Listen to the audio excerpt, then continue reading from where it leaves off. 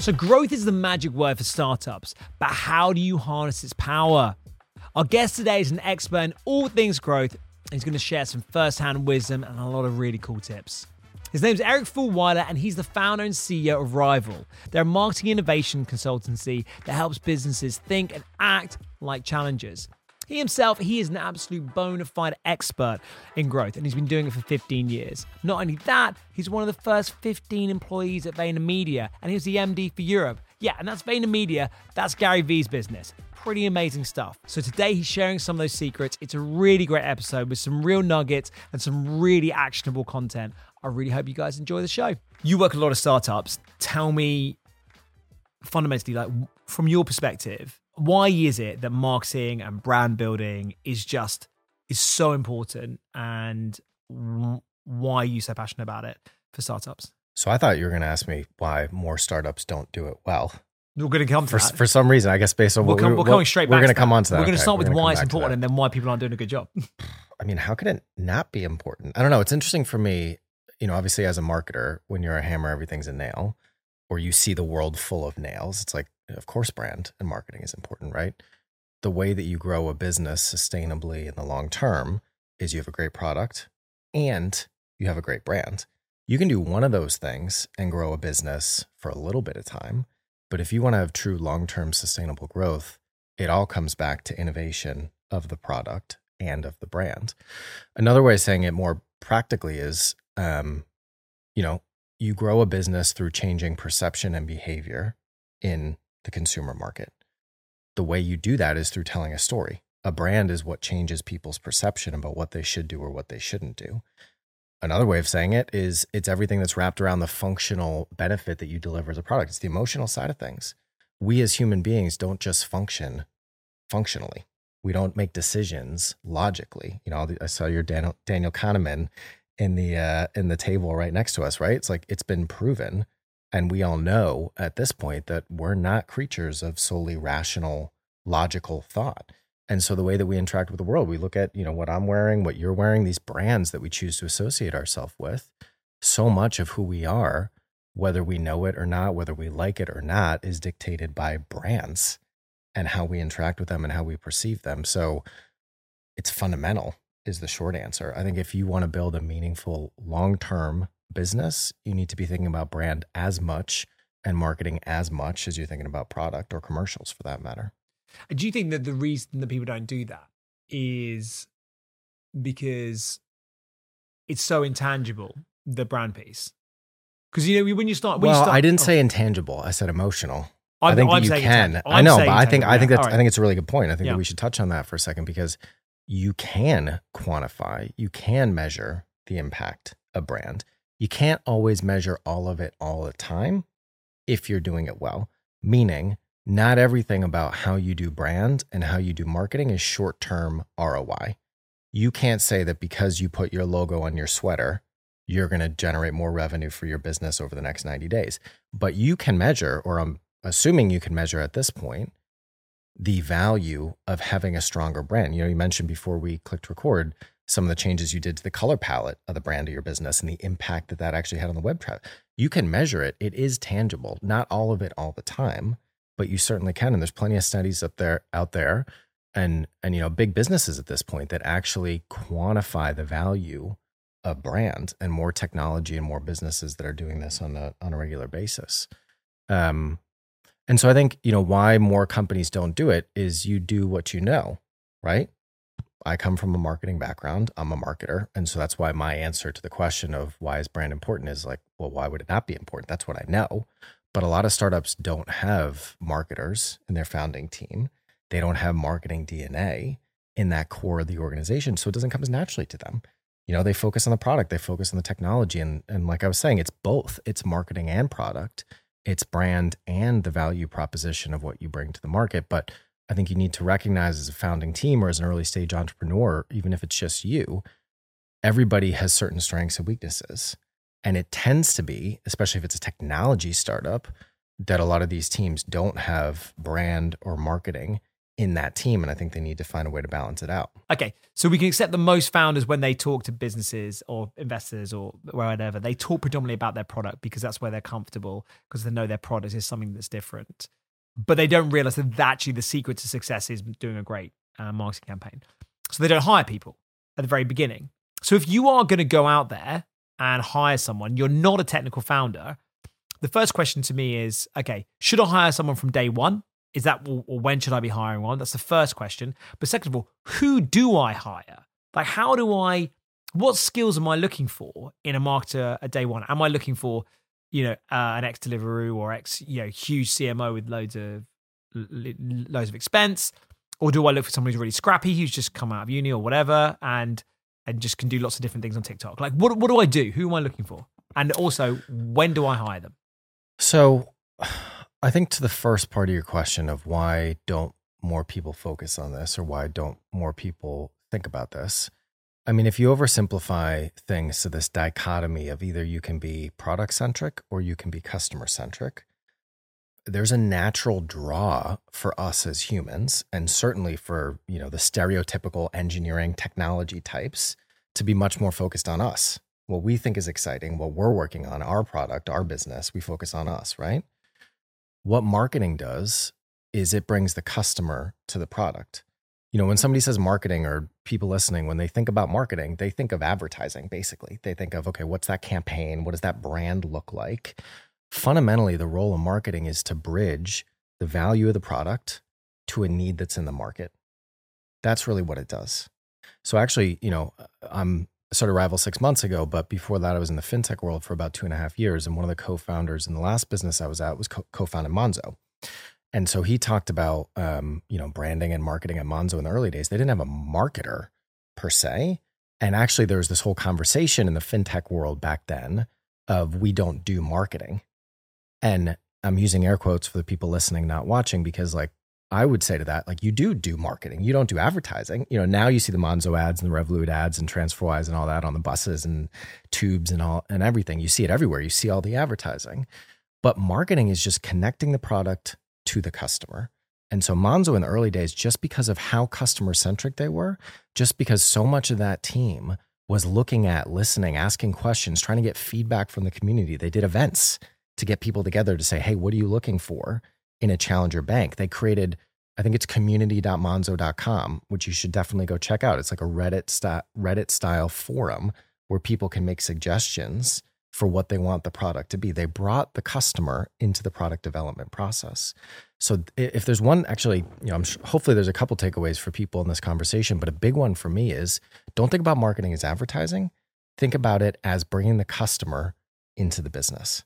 And so I think that's probably why a lot of people don't think about this, is because they think of marketing as advertising. Oh, I don't know that. I'm not at a stage yet to be doing advertising. But actually, it's so much more fundamental than that. And you see that in a lot of the businesses and the brands that are successful, like a Monzo. In terms of going to hire somebody, it depends is, of course, the answer, because it depends on the stage of the business. It depends on the founding team. It depends on who you are, funding, all that stuff. But I think what I would say, to try to tee it up in a way that's helpful for people, is whether or not you have a head of marketing or a CMO or a VP, somebody needs to be responsible for being the voice of the customer internally. And that is, if you're doing it right, the role of marketing. But it could be you as the CEO. It could be the head of product. It could be your producer. It could be anybody. That's the role that you need to make sure is getting done as a baseline. Then you graduate from there and you start to look at, okay, how do we actually want to build our marketing function? Are we going to be, if you think of the three types of, three channels of marketing, there's owned marketing, there's paid marketing, and there's earned marketing, right? Owned are the channels that you own and operate, your website, your social media, et cetera. Paid is paid advertising, and earned is PR and influence, other people's attention, or other people that have already built the attention of the audience you're trying to reach. Which one of those you're going to lean into? So I think you as a founding team, or as a founder, or as an entrepreneur, need to think about where your strengths and weaknesses lie as a business, as an executive team, and figure out what type of marketer you need to complement that.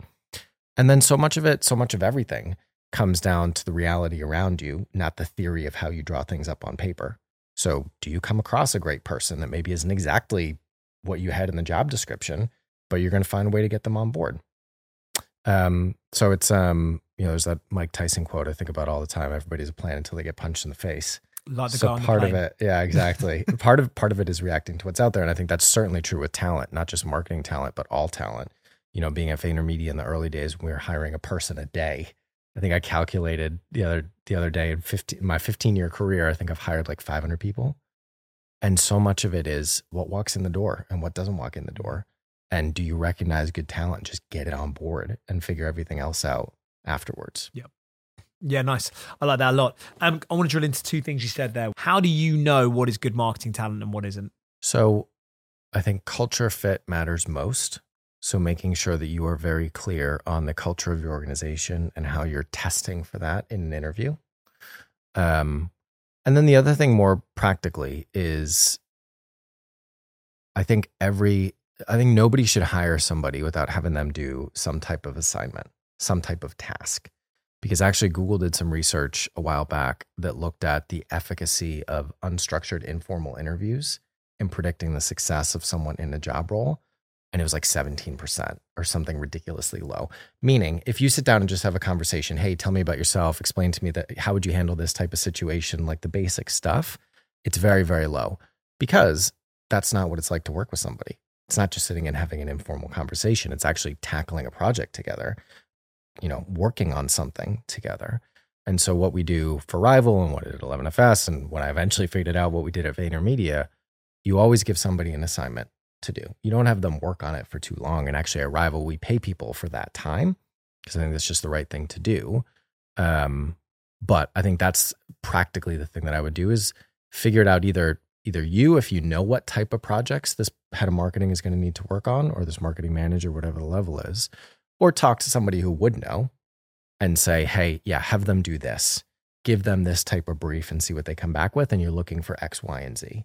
So make it practical, make it tangible, do something with them, do some type of project with them to see what it's like to actually work together. Fantastic. That's really good advice. Actually, I like that a lot. And I can definitely attest to that. Going back to my second question, you talk about like having that conversation with the customer, bringing that voice of the customer into the business. How do I practically do that? Particularly when I don't have any. So you either have customers or you have potential customers. Otherwise, you don't have a You've business. got nothing. Yeah, exactly right. Correct. Yeah. So there are people out there who either have bought or could potentially buy what you're selling. And you got to go talk to them. Like, that's it. Like the most important things in life, not just in marketing or business, tend to be very simple in theory, but hard to do in reality. Or, it just takes time. It just takes kind of blood, sweat, and tears. There are shortcuts. There are, consumer research platforms and technologies that you can use to run focus groups online and like all of that stuff. Honestly, if you're an early stage entrepreneur, just make a list of the people that you know who are potential customers, or make a list of the people you know who know potential customers, and just getting started going and having conversations with them. Take notes after you do, see how things piece together. And it's going to start to give you more of a sense. It's, you mentioned Eric Ries before we started recording. I think it was before we started recording as well. Lean startup. It's the same thing. It's such a benefit for me being in the fintech world for a few years after having been in services companies for so long and advertising agencies, et cetera. Just the idea that in ad agencies, we didn't think about iterating our product offering with the market now just seems crazy to me. So at Rival, I spent 6 months just having conversations with senior marketers. I'm thinking about doing this. How do you get that need solved internally? Oh, that's interesting. What do you think about that? What if I did this type of thing? A lot of conversations, like at least for me, and maybe this is coming from the Gary Vaynerchuk school of thought, like there's no shortcut. You have to just scale the unscalable. And sometimes you just got to put the hours in to be able to do that. So I would start there. Now, as you start a business or scale a business, then yes, you can run focus groups. You can do online surveys. You can run, some of the stuff that we're doing at Rival is actually using what we call micro media. So small amounts of paid media, small amounts of content, usually on social media platforms to actually test an offering or a story or a pitch. It's kind of like A/B optimization on a website. So there's more complicated ways to do it. But if most of the people listening are early stage entrepreneurs or soon to be early stage entrepreneurs, just start having questions with your network. I couldn't agree with that more. I think if there is one message there, if you are going to over-index on anything when you start your business or even throughout your business, you're going to over-index anywhere, it's talking to your fucking customers. 100%. It's never going to lead you wrong. It's just not, because they're the ones who are buying from you. And look, you have to, the Mum Test is one of the best books you can ever read for that as well. Because we had an incident recently where we ran a campaign, and I was talking to all the customers. I am very energetic. I'm a sales guy, so I'm compelling. And I'm like, isn't this going to be fucking amazing? They're like, yeah, this is going to be amazing. Oh my God. And then you don't get any commitment from them. You're like, what's going on? Why don't they like it? Because there is a way to talk to customers. Yeah. Don't go in there and bully them and say, look, this is what you want, isn't it? This is what you want. Have a genuine, open conversation with them, and try to learn from that discussion rather than trying to just get validation for your idea. And I think it's, but yeah, if you're going to over-index anywhere, as you said, I'm glad you said that. Over-index. I think another way of thinking of it is all growth comes from unlocking new or differentiated value in a market.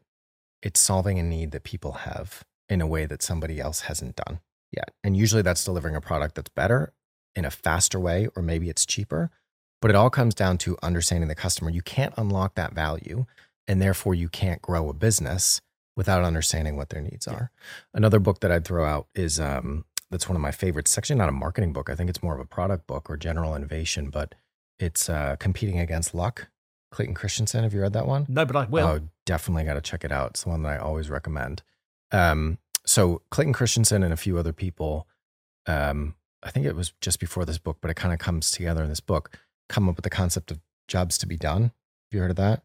So it's basically, I'm sure you've heard of the saying of people don't buy a 1/4-inch drill, or they don't want a 1/4-inch drill, they want a 1/4-inch hole in the wall.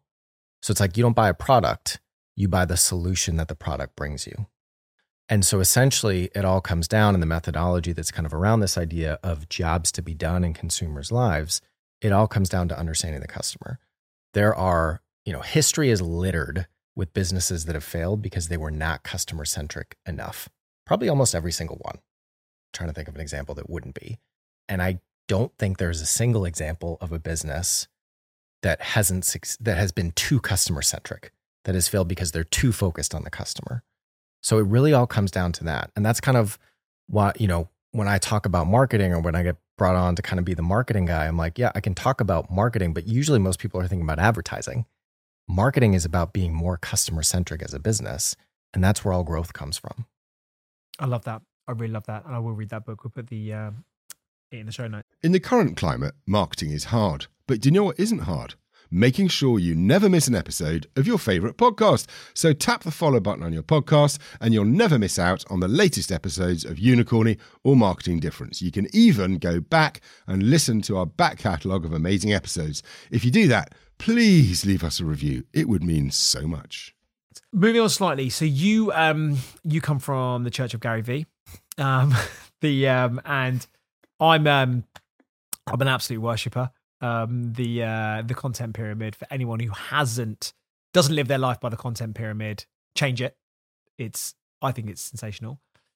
But he talks a lot about personal brand, and obviously he's a king of it. So in your experience of working with startups particularly, tell me about your opinion about building personal brand as a founder or with the team, and whether people do it too much or they do it badly. Just tell me about your opinions around that.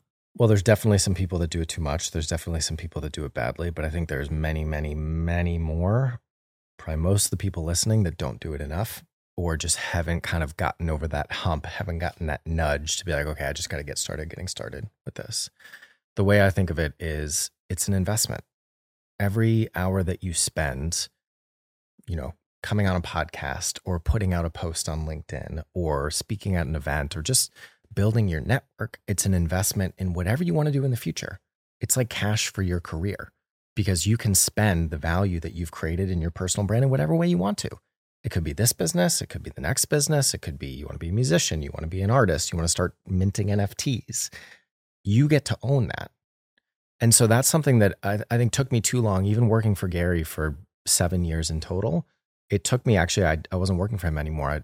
I was in New York for my last business, and I had a meeting with him, and he's like, you need to start posting more on LinkedIn. Once a day, start posting on LinkedIn. I was like, okay, you know what? This is the nudge that I need. And I started doing it. And it was probably 4 years ago. And like, look, it's not like I'm a, influencer on LinkedIn or anything like that, but it's definitely brought me value, and it's helped get Rival off the ground because I had a bigger network. I had a little bit more awareness. And so I think, whatever it is, you need, I think so much comes down to self-awareness in life as well as in business, right? Like knowing who you are, knowing what you're good at, knowing what you're not good at. And so how that translates to personal brand is, for me, I like having conversations with interesting people. I like writing. I'm not as much kind of like the video, big stage, big audience type of guy. And so my focus is, I love doing things like this, just having a chat, and there happens to be a microphone here. And I love writing, the conversations that I have during the week. I jot down kind of little nuggets of what I find interesting. And then eventually I sit down and type them up into LinkedIn posts and I put them out that way. That's stuff I would do anyway, because it's interesting for me to learn that stuff. And I learn it by kind of like documenting the process of the conversations that I'm having week to week. So a lot of that comes from the content pyramid. And another thing that Gary used to say is document, don't create. And so that's kind of how I do it, is like, I'll probably take a thought from this conversation, jot it down in my notes, and then at some point you'll see it turn up as a LinkedIn post. So I guess I'm saying a couple different things. Know what you like and what you don't like, and lean into that in terms of how you want to build a personal brand. Not everybody needs a YouTube show. Not everybody needs a podcast. There are plenty of ways to get your story and your thoughts out there. Document what you do week to week, because there's probably an audience that's going to find it interesting. And the most important thing, just get started getting started. Start putting out a little bit. It takes time, but every hour that you put in is an investment that you're going to be able to withdraw for whatever you want to in the future down the line. I love that. What is an example of a really great campaign that you've seen recently? Or doesn't have to be a specific, so we don't have to name and shame. One where you're thinking, what is a typical mistake that people make with campaigns? And you see it kind of quite often. So it's interesting. So the role of marketing is to drive growth of a brand and business, right? Yeah. So actually from the outside, if you say good, or what was the word you used? Disruptive? Yeah. Okay, disruptive, fine. I think I heard what I wanted to hear. Disruptive, I can definitely comment on, but my point I think still stands, and I think will be valuable for people listening. Marketing is a means to an end, right? So much, I spent 10 years in the advertising agency world, and one of the things that I very strongly disliked about it is everybody got so excited about the ads. Like, oh, wasn't that amazing? Wasn't that so cool? Like, let's go submit this for an award. So much of that stuff. To me, I'm much more interested in the business. What's the impact that it actually had on the business?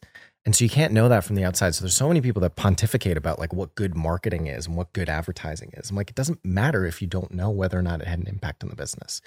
Disruptive, you can speak to, because that's kind of more subjective and you can have an opinion about that from the outside. An example of that, actually, just real quick one, Fast.com or Fast.co, who it's a great story of that. They were invested by Stripe. They raised 125 million in 3 years. They went from nothing to being worth $1 billion. Dom, the Tom who runs it, we DM a little bit. He's a really great guy. I really like him. They spent 125 million over the course of 3 years. 125 million. They were burning 10 million a month. They made 600 grand in revenue. Now, everyone's like, these guys are fucking amazing. The brand's incredible. They're growing. They're so massive. They're putting their name on race cars. They've got chain smokers coming to their events. Amazing campaigns. They did this thing where like they were showing how fast one-click payment was. And what they do is they pick a picture of someone, a video of someone wearing regular clothes. And then they would touch something, or something would be thrown at them, and then they'd be wearing fast clothes. It's a really cool little stint. It's just great. That's how fast everything is, and but made no money. But just didn't make any money. So like that's just an example there of like an amazing campaign to look on the outside, and you're like, this is incredible. I really enjoy this. It didn't work out. It's a dating brand that I think everyone will know, but I know the guys, so I don't want to name them. And they do all these amazing PR stunts, and everyone's like, they get tens of thousands of likes on LinkedIn. Yep. They're making nothing. Yeah. Like it's just like amazing from the outside, but then ultimately you're right. Like it's a means to end. If you're not winning customers, then what's the point in it? Well, it's interesting because I think whether you're a big company or you've raised big money from VCs, sometimes with bigger budgets, you get a little bit less efficient with how you spend it. and I'm being kind there. Another way of saying that is I think you can end up wasting a lot of money. Yeah. Particularly in like these big sponsorship deals or PR or certain types of advertising where, you can quantify anything. You can find data about anything, but sometimes it's what you want to hear as opposed to is it actually having the result that it should. We're doing some research that we're releasing this week. Hopefully this is the last week of April. So hopefully we're going to be putting it out this week. Working with Imperial College on what is it about successful challenger brands? What are they doing differently with their marketing? And so one of the trends that we're looking at, we call it the pufferfish challenger, which basically just means these tiny brands are able to puff themselves up to be so much bigger than their business actually is because of how smart they are with how they spend their media. So constraints drive creativity, which I think is really interesting, right? It's the whole thing of like why Twitter was 140 characters and people thought that was cool because you had to get your thought down in a certain kind of way. And so actually the budget constraints of startups makes them spend their media dollars in more efficient and then eventually more effective ways, which I think is really interesting. If you have not checked out Duolingo on TikTok, set aside an afternoon and go have a good time with that. It is unbelievable. So Duolingo, the language app. 141 days straight, mate. I'm in. Have you seen it? I'm on 141 days straight on Duolingo. On Duolingo, but have you seen them on TikTok? No, I haven't. Okay, enjoy. It's really good. It just goes to show people don't like advertising. They like good content. To me, Duolingo on TikTok is the best TikTok account that I follow. It just happens to be a brand. And I guess you could call it advertising because it's coming from a brand, but when you see it, it does not check the box of what you're going to think traditional advertising should be. So that's 100% disruptive. I have no idea how they actually get away with it. Coinbase.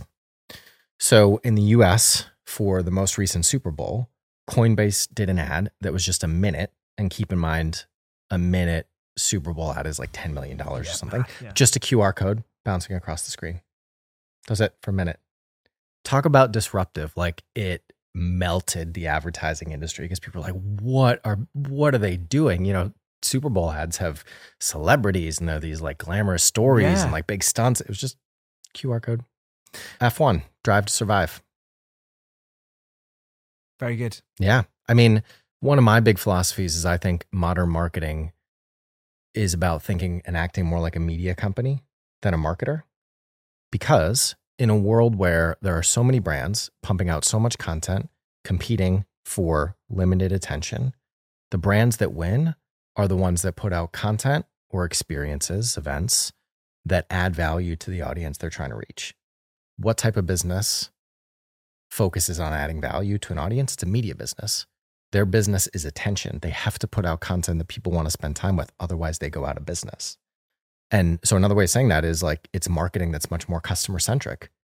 And so F1, Drive to Survive, it was brilliant. They'd had such a hard time cracking the US market. And I don't know what the numbers are, but to what we were discussing of good marketing actually has an impact to grow the business. I know for sure they have grown viewership, which is their core business in the US because of what they've done with Netflix. The other example I threw out there, Michelin tires created the Michelin Fine Dining Guide to find ways for more people to drive. They added value through creating content, like as a media company, as a publisher.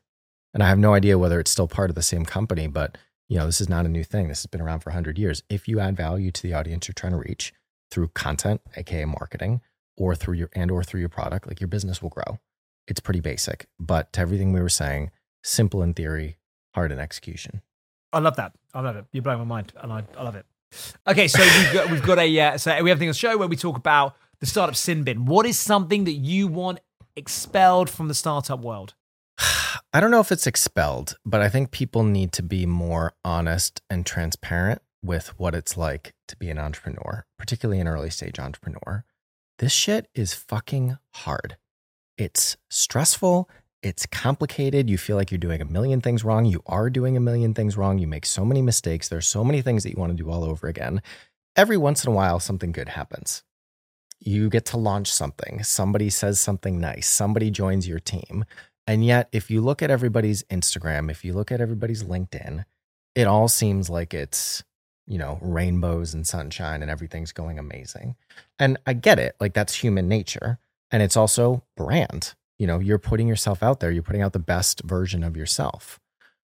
But I think that there are so many people who are struggling, and they're struggling in part because when they look out in the world, when they look out in this little community of entrepreneurs or LinkedIn or Instagram or whatever it is, they only see people that are succeeding and they're like, shit, what's wrong with me?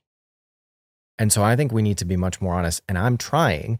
At the same time, I do put out the good news as well. Of course I do. But I'm trying to balance that with just a little bit more honesty and a little bit more transparency and a little bit more realism about how hard it is to be an entrepreneur. And I'm hoping that in doing that, and if we can get other people to do that with us, that it will help some people out there, because I think there's so many people that burn out. You don't have to have like a mental breakdown. It can just be like your week's a lot harder because you think you're doing it wrong. And so I think there needs to be a more balanced story about just like how hard it is to be an entrepreneur. That's one of the things I'd like to change. I love that. But that's the thing. I mean, we just met and are just getting to know each other, but I think we have a similar, I don't know, sentiment or philosophy. It's like, or curse maybe. It's about the climb rather than it is the peak. It's about the progress, not the destination. So it's like, and that's a tough thing, I think, to sometimes live with for myself and also my wife, I'm sure. But it's like, cool, you got there. Now what's the next thing? Yeah. As soon as you get on top of a mountain, all you do is think about where's the next biggest one around. Yeah, totally. And I think that it can be it can be a blessing and a curse. And I feel like I'm wired this way. I kind of get the sense that you're wired this way too. You got to leverage the benefits of that and try to minimize the downsides of that, because that can be really frustrating if, that basically means that you're always climbing, that there's no kind of benefit. And one of the things that I've definitely not done a good job of for myself or for my teams as I built them is kind of celebrating the successes, because I'm like, okay, what's on to the next thing? One other thing that I'll throw out there in terms of what I think needs to get changed in the entrepreneurial community or in conversations around this, and this is something I actually fundamentally disagree with Gary on, and I think what he says about it does not help a lot of people. He said, and I don't know if he still says it, but he had this thing of like, you're either an entrepreneur or you're not. You either are so suffocated by working for somebody else that you can't stand it and you have to have your own company or you have to do your own thing, or you're someone who can have a job and that's fine, but you're not an entrepreneur. I totally disagree with that, because I think it's a spectrum. I think you can be entrepreneurial all the way to Gary, who like literally could not work for anybody ever, to someone who never wants to be an entrepreneur. And that's totally fine. But you can be a spectrum in between. I think of myself, if I play out my career 100 times, I don't know, probably less than 50 of them, 35, 41 of those end up with me starting my own company. Plenty of them don't. I don't think that I would be like a corporate guy for 50 years. But I would work in the VaynerMedias of this world. I would work in the 11FSs of this world and probably be pretty happy. And it was kind of this convergence of circumstance and luck and timing and all these things that led to me starting my own company. But you don't, it's okay if you don't feel like you are, yes, I absolutely need to. You can try being an entrepreneur, and there's risk in it, of course. So make sure that you know what you're risking, but like you can go do it and then you can go get another job and maybe you can come back to it at some point. So I think this idea of like, you have to be an entrepreneur or you're not an entrepreneur, I don't think it's binary. I agree with you entirely. And you can be an entrepreneur within a business. For example, our producer of the show, Rosie, she runs a business within our business. Yeah, totally. That she did. That's great. For a lot of people, that's probably better. Yeah, because you're less worried about whether you're going to get your paycheck or have to pay for someone else. But you still get that buzz of building something from scratch. Yeah. So I think there's something in that. We had a few people come on the show, and I think we should turn it into a segment on here, who share their startup hacks. Okay. And I love my startup hack for everyone is GMAS and automated emailing. Yeah. Okay. So what, like sending, how does that work for you? So GMAS is a native app that sits within Gmail, and it allows you to send a mass email to people. I raised, I talk about this all the time. I raised £500,000 for my business using email marketing. Okay. Didn't know any of these people at all. Never met any of them before. Just wrote a marketing campaign on email. Got someone else to do the research and find the investors for me. And then I got that list. I wrote an email, did an A/B test on it, and then set up the follow-ups within GMAS, sent it out. It took me 4 hours of work to raise £500,000. Wow. In terms of the print. Obviously, I had to do the pitching as well. And some of those pitches were horrific, but the point is I got there, and I would never have been able to contact 3,000 investors any other way, and that was just a hack. Now I teach it. I've written an article about it. There's a chapter in my book about it. I think that is people don't understand the value of automated email marketing. And people are like, oh, it sounds a bit spammy. No, it doesn't. Write a good email then. Yeah. Think more about the copy. Yeah. Make it more relevant. What startup hack do you have? Would you share? Everything ultimately comes down to what you can do, but also who you know. And I think the second part of it is vastly undervalued. It doesn't get talked about. Like, you go to school or you get a job. Everybody's so focused on, how do I learn to do that thing? How do I do that thing well? How do I add this thing to my CV? How do I get this degree learning that thing, the topic? So much of life, certainly business and certainly a startup, comes down to who you know. And I think that needs a lot more attention, a lot more time, a lot more diligence, a lot more discipline for anybody. And so one hack is investing in a personal CRM if you don't have that already. So again, I wish I'd started this way earlier, but it was when I moved to London. So it was probably 6 or 7 years ago. I started a spreadsheet of all the people that I meet. And so now I've got, there's like 2,200 people or something in there. And like some of them I'll never, cross paths with again, but like I've got it all in there. And every once in a while, like this flight back to New York last week, I'll just go through the whole thing and be like, oh, I haven't talked to that guy in a while. I haven't talked to that girl in a while. Let me drop them a note and just see what's up. So valuable to actually keep track of that. For some people, it can be LinkedIn, but I'm sure if you're like me, like there's so much people connect with you on LinkedIn and it's like not actually clean data. So invest in a personal CRM. Maybe there's tools out there. Last time I looked, there wasn't anything that looked good. Just use a spreadsheet. The other thing is, I think time management is one of the biggest factors for professional success. And I wouldn't say undervalued, because I think so many books get written about it. So much of it gets talked about. I don't think you need anything complicated. What I would recommend and what I do for myself is I block 2 hours every day when I don't have meetings and when I work on the most important things, not the most urgent things. And so for me, that's in the morning because that's when I'm most productive. But find the time, make sure that you're blocking the time during the week and like literally do it, because if you're anything like me, you do what your calendar tells you to. So if somebody drops a meeting in your calendar, or if you put a meeting in you're going to go do what that thing is. The urgent always takes precedent over the important unless you prioritize the important. So putting time in, I call it downtime. Put in downtime in your calendar every week, ideally every day, when you work on the most important things, not the most urgent things. Mate, my first one has blown my fucking mind. The personal CRM. I fucking love that. You must have something like that at this point, right? I love that. I fucking love that. I literally have this. I mean, I've got a pretty good memory, so I'm just like, I just go into my personal Rolodex in my head and I sit down and I think to myself, put myself in a mind palace, and I think, yeah, who can help me solve that problem? And I would literally sit down and close my eyes and just try to remember everyone that I know to just go through a list, because you're like, but you probably remember 2% of them. I know. I fucking. And here's the thing: it's like, and this is what I find so exciting about life, about career, about networking, about building a business, is you never know. Yeah. I think of the job, I've never actually gotten a job from like applying for one. I've applied for jobs, but I've gotten them because I know people. Yeah. Right. And I think of the jobs that I've gotten or the contracts that I've won. Like sometimes it's like that random person you just like randomly took a call with or met for a coffee or came on a podcast for. And like 2 years down the line, they're like, oh, by the way, you should go talk to this person. And all of a sudden you've got a new job. Yeah. It's like, you never know. You just don't know. Great.